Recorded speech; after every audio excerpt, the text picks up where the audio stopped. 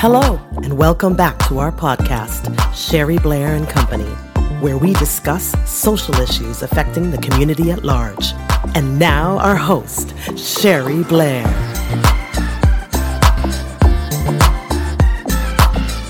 Hello, this is Sherry Blair. We are in month 1. This is your daily dose of positivity in month 1. We are taking a stand to prepare for change. And you've got to have positive people around you like we talked about in the day before. In day 12, we are working to inspire you with this.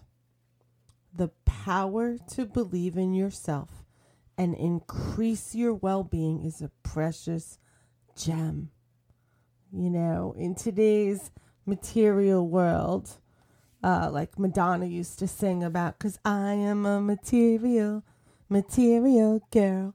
You've got to think about this most precious gem, this thing that means like you could see how valuable it is, because that's how we equate value in many ways.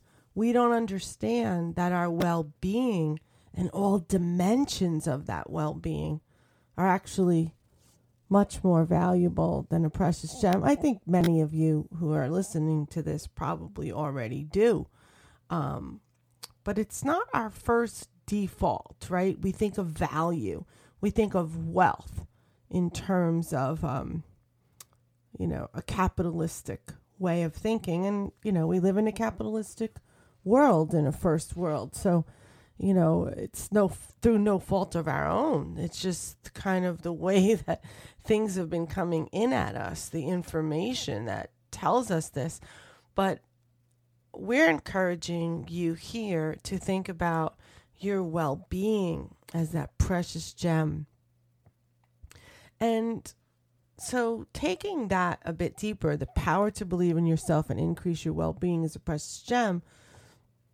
It feels wonderful to hear compliments or to be recognized by others for your accomplishments or simply for just being. But many of us truly do not embrace the deeper meaning of the words being said to us, and we are not comfortable with our divine qualities. Which brings me back to what I was saying in the beginning. In this world of materialism and capitalism, we so understand when we hear value and wealth and what something is valued at. We insure things. We insure our cars. We insure ourselves so we don't get sued. We insure precious gems, right? We insure jewelry. We insure our homes. We insure everything. What about if we put that much energy into insuring ourselves to be that level of this high value? So that's what, I'm really trying to get to here, the deeper meaning of the words, because oftentimes when we hear certain things, we're not always comfortable when we're really hearing about our divine qualities. I love that word, divine. So here's a nurtured heart dose. Take time to honor yourself. Reflect back to your strengths.